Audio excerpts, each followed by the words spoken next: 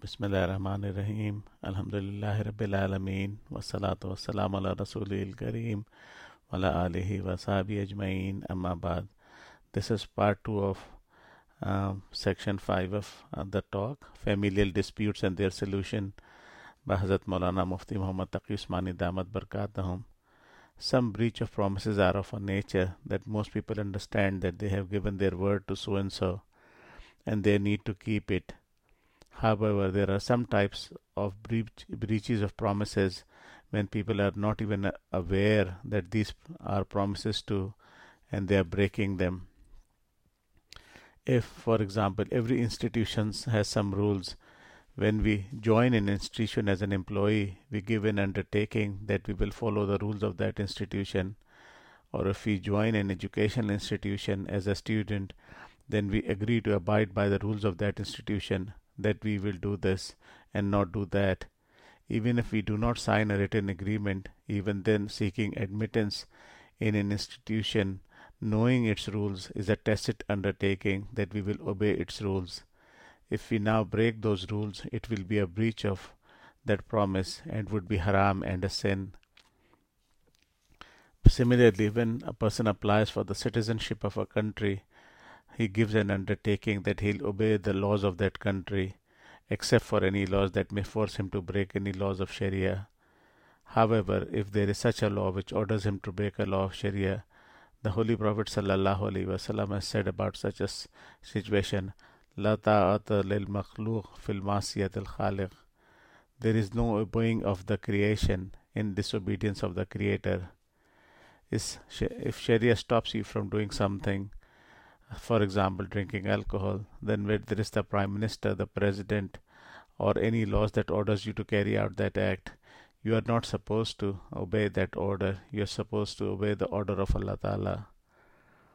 Therefore, if the law is not forcing you to commit a sin, but there is a law which orders you to do something which is permissible or mubah, then every citizen of a state, regardless of whether it's a Muslim majority or a non-Muslim majority state, has given an undertaking to its government that he will obey its laws.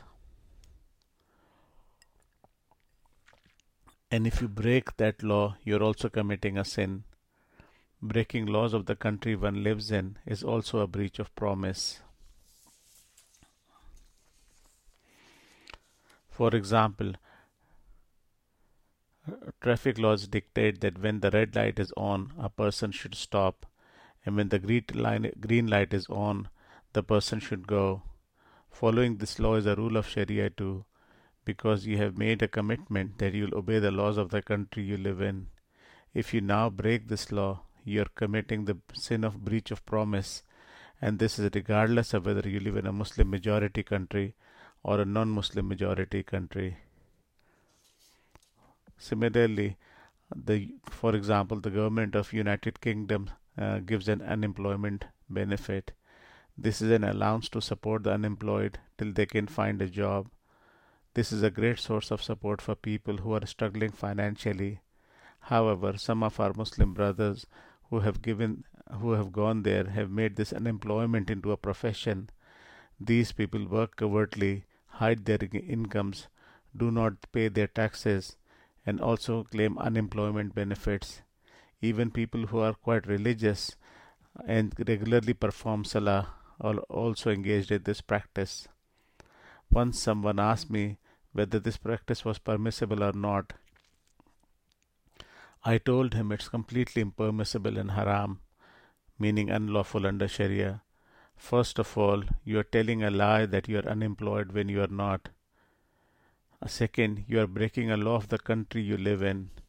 When you have entered this country after vowing to follow its laws, then it's incumbent upon you to follow all those laws of this country which do not force you to commit something which is in contravention to the laws of the Sharia. The gentleman replied that this is a non-Muslim government and it is allowed to take money from a non-Muslim government by whichever means and spend it. Ma'azallah. May Allah protect us. O brother, when you entered this country, you gave an undertaking that you will follow the laws of this country. Therefore, it's not permissible for you to break the laws of this country. Just like it's not allowed to break a promise one has made to a Muslim, similarly, it's not allowed to break a promise one has made to a non-Muslim. And any money obtained as a result of that breach of promise will be haram. Anyway, this breach of promise is a major source of conflict between families and people.